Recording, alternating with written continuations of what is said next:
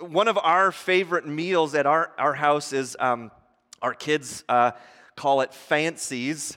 And my wife and I will get like a really nice camembert brie cheese or whatever and melt it, and then you get a baguette and you're eating the deliciousness, and it's very fancy. And then our kids will get Lunchables because, again, I'm like, I'm not going to waste $20 brie on you. And we eat our fancies, and lots of times my wife and I, maybe we'll even do it after the kids go to bed, we'll eat our fancies. But some of you had that, right, where you have separate tables for different family gatherings.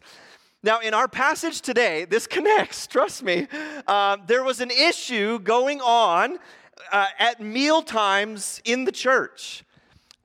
Huge issues going on, which we're going to discover. What was happening is the early church, the church in Corinth, was using their gatherings and their meal times at their gatherings as a way to make social distinctions between different classes of people, specifically between the rich and the poor. And they were using these meal times to go, okay, well, the rich people, you're going to eat over here, and the poor people, you're going to eat over here, and we're going to actually eat before you, and then there's none left for you. And it was just a gong show, which we're going to see that the Apostle Paul is actually, he seems quite upset that this is going on. So contrary to popular belief, the focus of this passage is actually not communion. It's not the Lord's Supper. That's not the main focus. Paul, he's not laying out, oh, here's some new theology about what the meaning of the Lord's Supper is. He's not correcting necessarily their theology about communion. What he's saying essentially in the second half of chapter 11 is how you're behaving in your gatherings doesn't line up with what the Lord's Supper represents. It's actually, there's a confliction there. You're saying one thing, and by your actions, you're actually denying what you say you believe. So as we work through, there's three main points, I think, that Paul makes in this text, and then we want to ask, well, just how does that apply to us today? So the first point is this. Number one, class distinctions are contrary to the gospel. This is Paul's first point, starting in verse 17. He says this, "But in the following instructions, I do not commend you. Because when you come together, it is not for the better, but for the worse. For in the first place, when you come together as a church, I hear there are divisions among you. And I believe it in part, for there must be factions among you in order that those who are genuine among you may be recognized." So here's how Paul begins. Right, if you remember last week, he says, hey, I'm commending you, before he hammers them. He says, I commend you because you're doing things. He starts this section by saying, actually, in these instructions that I'm going to give, I can't commend you at all. Now, why? He says, actually, when you get together as a church, it's not for the better. It's actually worse for you. Can you imagine if you came to church and I got up and said, actually, you being here, it's a detriment to your spiritual walk. It's worse that you're here. That's how angry Paul is. Your gatherings, they're worse. They are not better. The big reason is that there's these divisions among them. And we know this all the way back in chapter 1, verse 10. Paul essentially began this letter by saying there's these divisions that are happening in the church, all these different little groups and factions and divisions going on. And he says in verse 18, he says, I believe it in part. And it's almost as if Paul is trying to give them the benefit of the doubt. Surely it's not as bad as the report that came to me. So I believe it in part that this is what's happening, but maybe people are exaggerating, but there's some truth to it. And then he says this interesting phrase, there has to be factions in order that genuine faith is recognized. And you go, well, what's that about? The word faction in the Greek language is different than the word division. The word division was they were dividing along sometimes theological lines, just deep divisions over that. The word faction actually is different than dividing over theological lines. It's choices or opinions. It's kind of like secondary things that you're splitting into your little faction over here. And Paul says, actually, it's in God's providence that he allows factions to happen in the church so that the genuine spiritual quality of individual believers would be known. So it's like Paul saying, despite his frustration, he says, I get it that factions are inevitable. And there's actually a spiritual point behind it, because as factions happen and you go, really? Those people are acting like that? It actually shows who those with genuine faith are, who aren't getting involved in these silly little arguments and silly factions. So Paul says, it's annoying that there's factions, but I get it. So here was the issue. Verse 20, when you come together, it is not the Lord's Supper that you eat. For in eating, each one goes ahead with his own meal. One goes hungry, another gets drunk. What?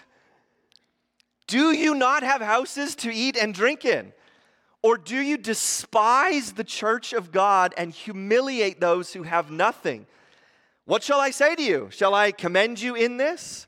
No, I will not. I mean, needless to say, Paul sounds pretty angry. You're getting drunk at church? What?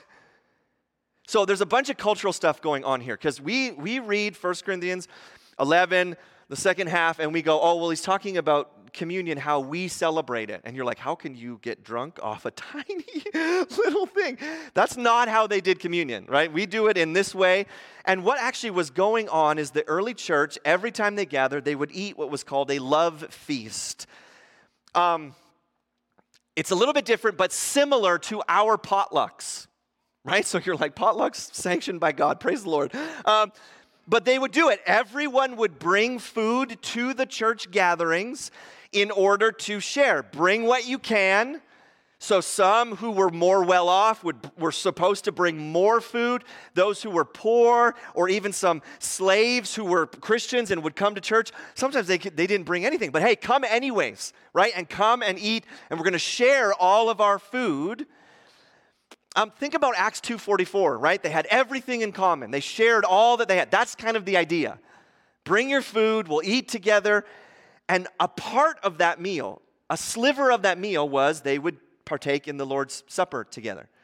So in the midst of all of the eating, sometimes near the end, they would get up and someone would break the bread and say, this is the Lord's body for us. And they would take it and eat it together. And then they would raise the cup of wine.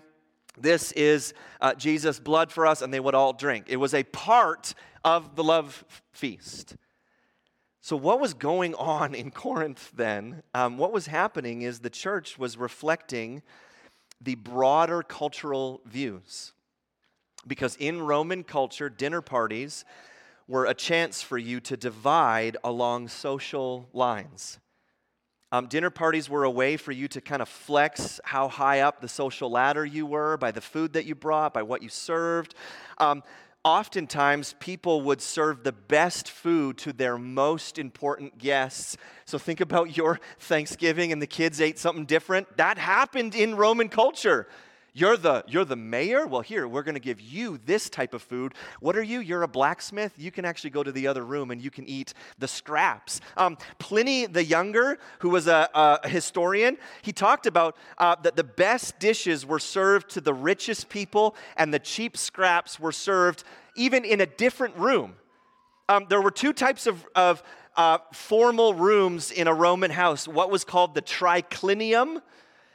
That would be the equivalent of our formal dining room. And they had couches, and usually in a triclinium, you could seat maybe 9 to 10 people. And so if you were having a dinner party, you would invite all the most rich, powerful people to sit in the triclinium with you. That's the important people. And then they had an atrium, which was a lot bigger. And what you would do is send your lesser guests to the atrium, younger relatives, servants would hang out in there. Essentially, it was an overflow room for the nobodies. So this is what was happening at the Corinthians' love feasts. Because they met in their homes. So more than likely, in that day and age, if you're wealthy, you have a bigger home. So the church would say, we're going to meet in so-and-so's home because they have a huge home, because they're very wealthy. Great. But what was happening is the culture of the day of, hey, make sure you honor certain party guests and just dishonor others, that was bleeding into the church gatherings. So a couple of things were happening. One, Paul says that they weren't waiting for each other. And what he means by that is, listen, if you're wealthy in Roman culture, you probably don't have to work. And so if the love feast starts at 4, you're there at 3. What else am I going to do? I'm wealthy. I don't have to work.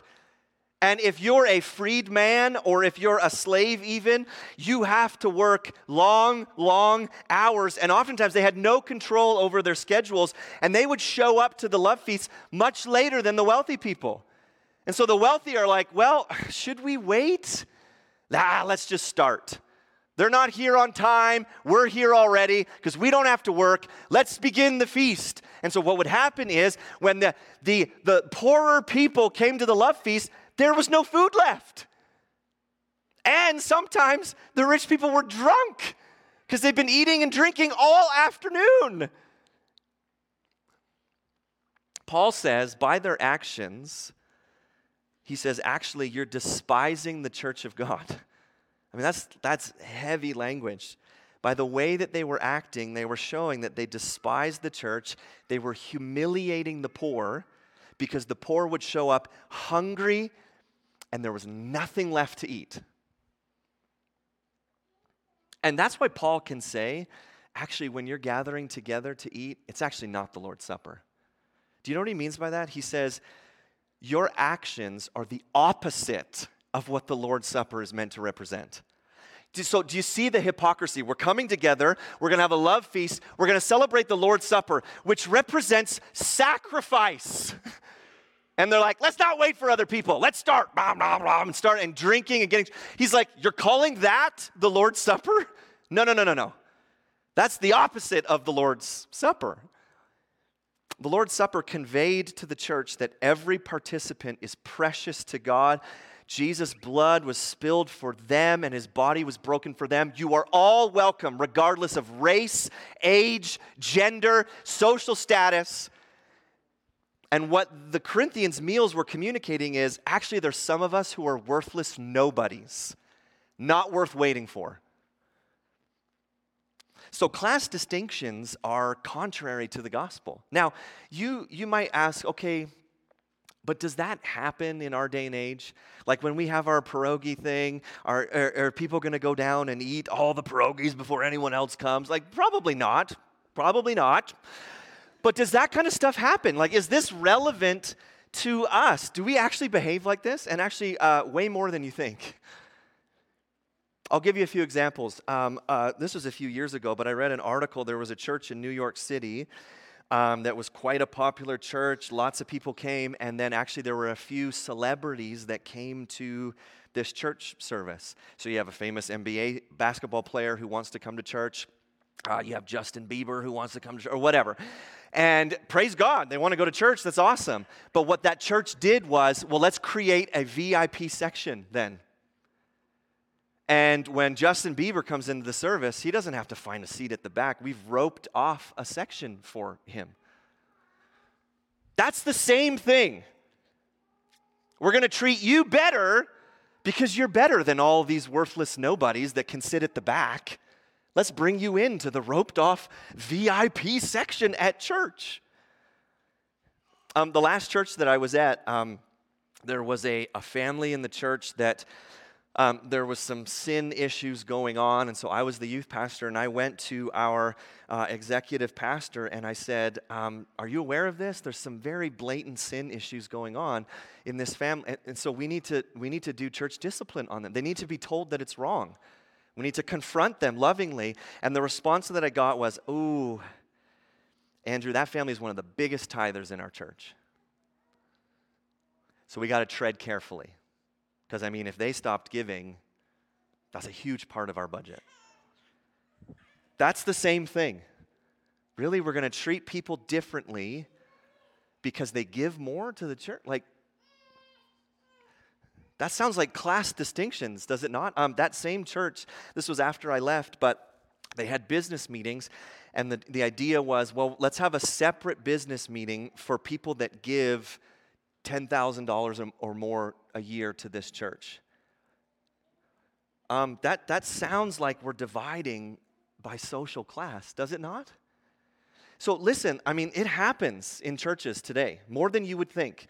The temptation to say, well, we're going to treat people differently based on how well off they are. And even if it's not, a concrete example in the church, some of us, the temptation is there to go, well, I'm going to treat that person a little bit differently because they're a little bit more well off. Maybe they can do a favor for me in the future. So the temptation is there for us to treat people differently based on race or age or gender or social status. That's why Paul's saying when you do that, you are living contrary to the gospel. Even if you flip over to the book of James, James makes this really apparent. He says in James chapter 2, verses 1 to 6, he says, "My brothers, show no partiality as you hold the faith in our Lord Jesus Christ, the Lord of glory. For if a man wearing a gold ring and fine clothing comes into your assembly, and a poor man in shabby clothing also comes in, and if you pay attention to the one who wears the fine clothing and say, 'Hey, you sit here in a good place,' while you say to the poor man, 'You stand over there,' or 'Sit down at my feet,' have you not then made distinctions among yourselves and become judges with evil thoughts? Listen, my beloved brothers, has not God chosen those who are poor in the world to be rich in faith and heirs of the kingdom, which he's promised to those who love him? But you've dishonored the poor man." So it's that example, like if a celebrity walked in, if the mayor, I don't know if she's a celebrity, but if she walked in and then a homeless man walked in, if we go to the mayor and say, "Oh, it's so great to see you, come on in, we'll get you a seat, here's a bulletin," and we go to the homeless man and say, "Hey, make sure you follow him so he's not stealing stuff," you have judged incorrectly. And the Bible says, shame on you for making class distinctions between people and treating a rich person better than a poor person. Paul says, you might as well not even gather as a church. It's worse for you to gather if you're going to behave like that. Class distinctions are contrary to the gospel. Secondly, the Lord's Supper shows us the heart of the gospel. This is why Paul brings this up. He says, you're gathering together, you're being selfish, and then you're celebrating the Lord's Supper, which is a celebration of sacrifice. So he's going, do you not see the hypocrisy there? Which is why he then says what he says. This is what the heart of the gospel is. Verse 23, "I received from the Lord what I also delivered to you, that the Lord Jesus, on the night when he was betrayed, took bread, and when he had given thanks, he broke it and said, 'This is my body, which is for you. Do this in remembrance of me.' In the same way also he took the cup after supper, saying, 'This cup is the new covenant in my blood. Do this as often as you drink it in remembrance of me. For as often as you eat this bread and drink the cup, you proclaim the Lord's death until he comes.'" So what the Corinthian church was doing was not the Lord's Supper. And Paul says, here's what the Lord's Supper is all about. The key points being, Jesus is with his disciples, even the one that betrayed him, and he breaks bread, and he tells his disciples, "Hey, I'm doing this for you. My body is about to be broken for you. And then my blood is going to be spilled for you." The whole point of the Lord's Supper is we remember the sacrifice of Jesus. That he is then arrested in the garden, that he's put on a sham of a trial, that he is beaten, that his beard is pulled out, that he's mocked, that he's spit on, that he's whipped almost to the point of death, that he's then has to carry his own cross outside the city, that he's nailed to a cross naked. He's raised up at eye level so everyone can mock him and laugh at him and spit on him. That he bears all of that, and above and beyond the physical pain, he bears the wrath of God for us. That's what we remember, Paul says, at the Lord's Supper. And yet, you can't even wait for the poorer people. A meal of sacrifice is now this meal of selfishness.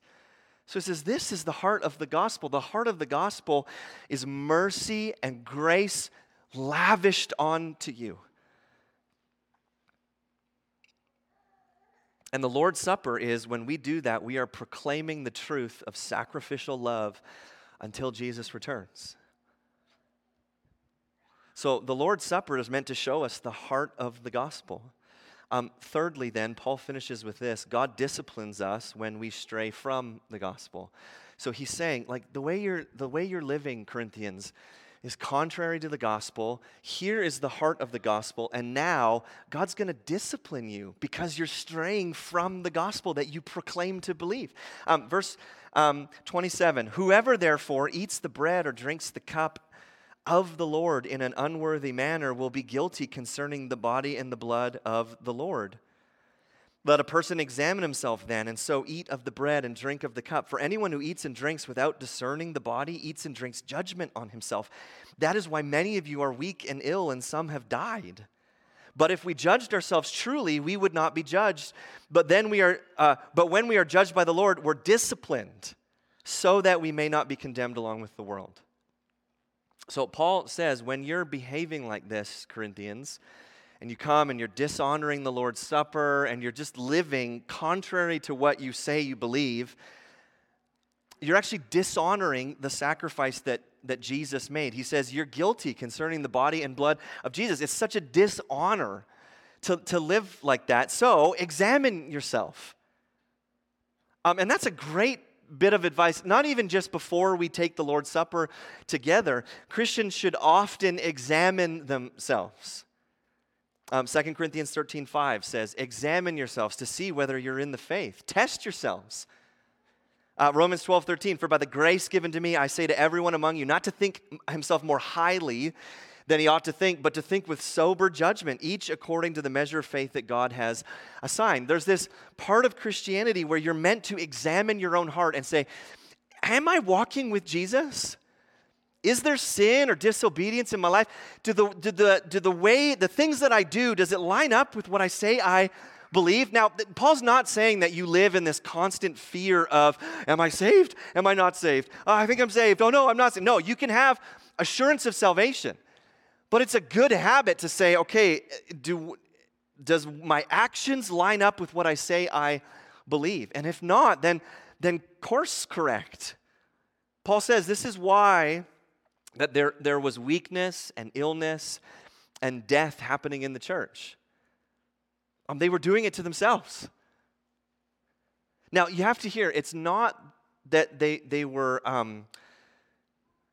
taking the communion wrong in the sense of like, oh, you didn't do the right steps and the ritualistic, oh, you broke the bread in the wrong spot, or you walked up and you took the cup with your left hand instead of your right.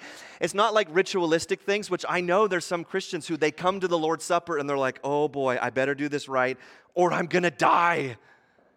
So Paul's not saying like, okay, make sure you come to the table, you say the right thing, and then you grab the bread with the right hand. It's not this ritualistic thing.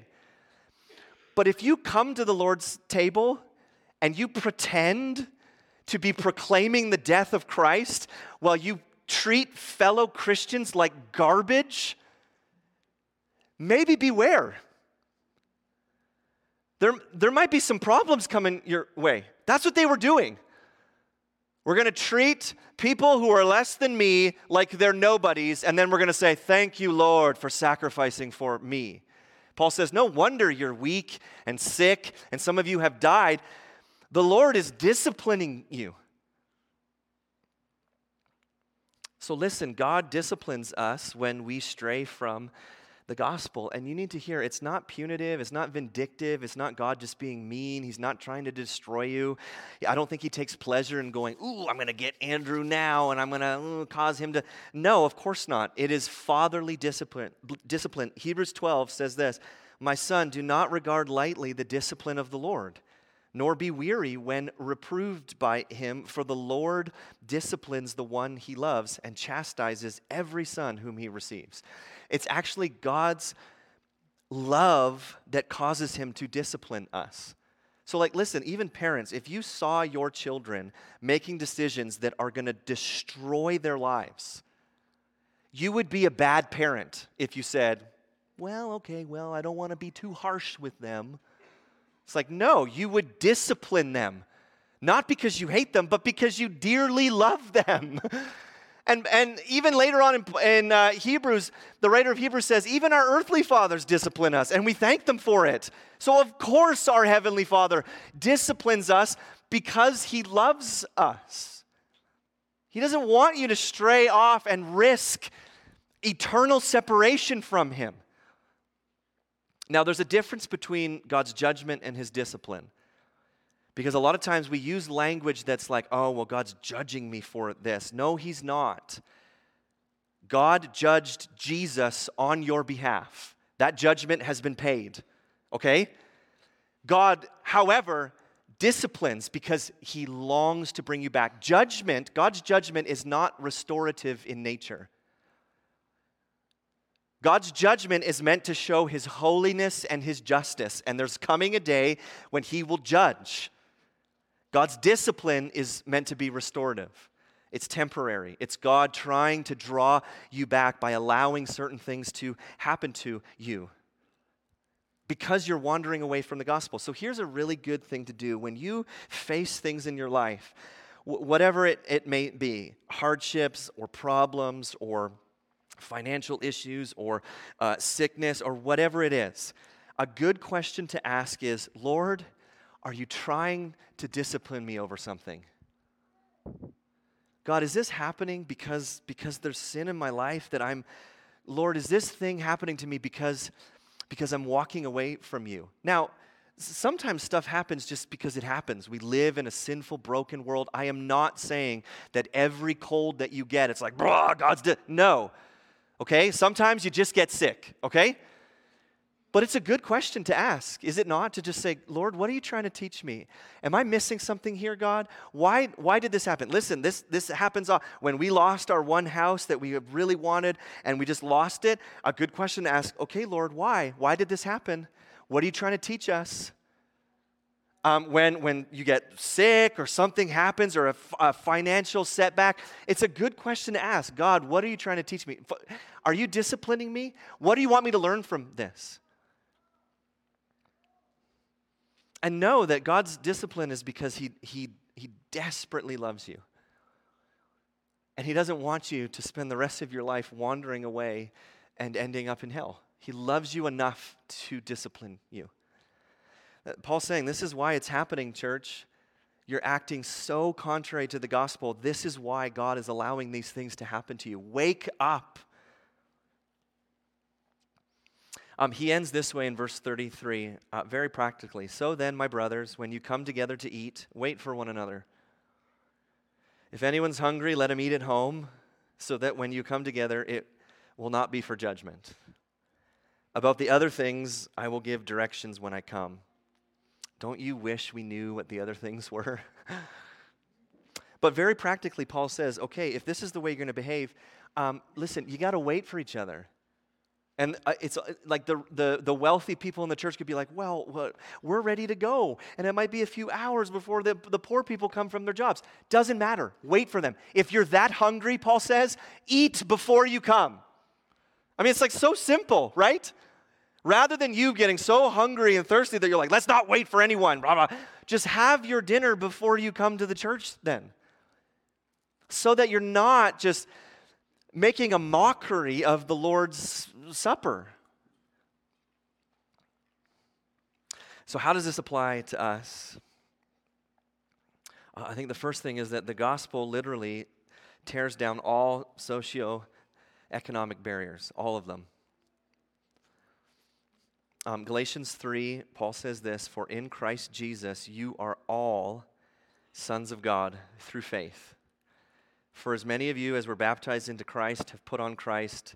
There is neither Jew nor Greek. There is neither slave nor free. There is no male and female, for you are all one in Christ Jesus. Now, what Paul's saying is, he's not saying that literally there's no male or female anymore, and there's literally no different ethnicities. No, but he's saying in the light of the gospel, those things don't matter anymore. That when we come to church, we don't go, well, the Caucasians can sit over here, and the people from Africa can sit here. And he says, no, you're all one in Christ Jesus. Those divisions that used to divide society, they don't exist anymore.